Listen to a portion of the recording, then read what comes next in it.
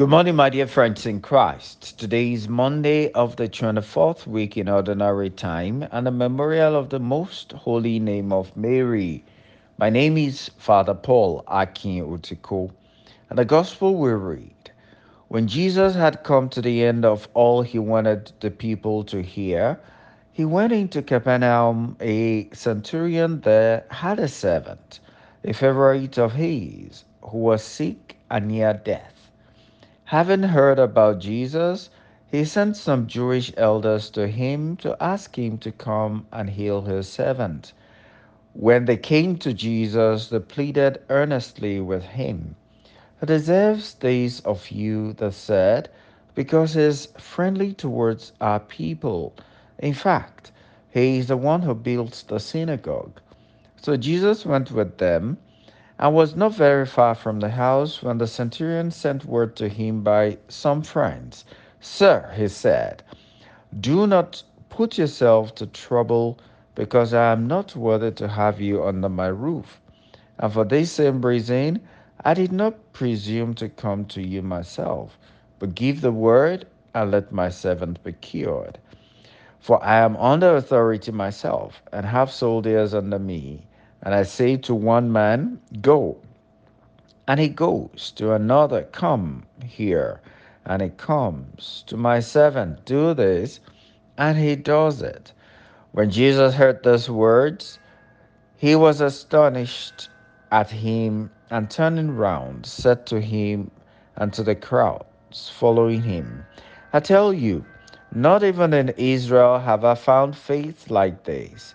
And when the messenger got back to the house, they found the servant in perfect health.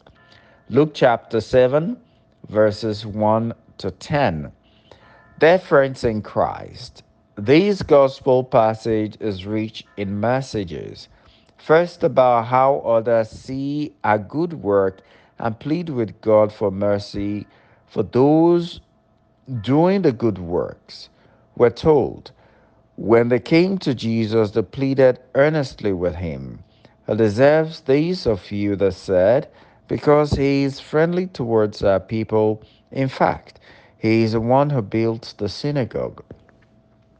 How do people feel about you? How relevant are you in a community?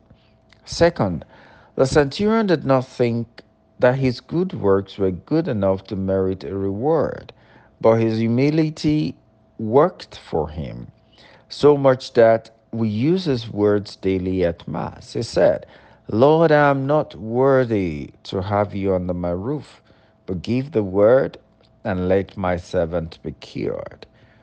Third, the centurion reminds us about the position and authority of Jesus, that all things have been placed under his control.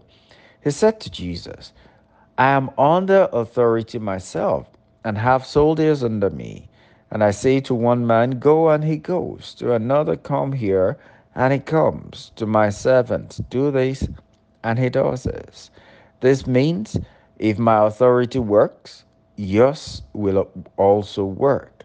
He told Jesus that he knew that he had authority over all, and so he said, only speak and it will be done. Dear friends, this is faith.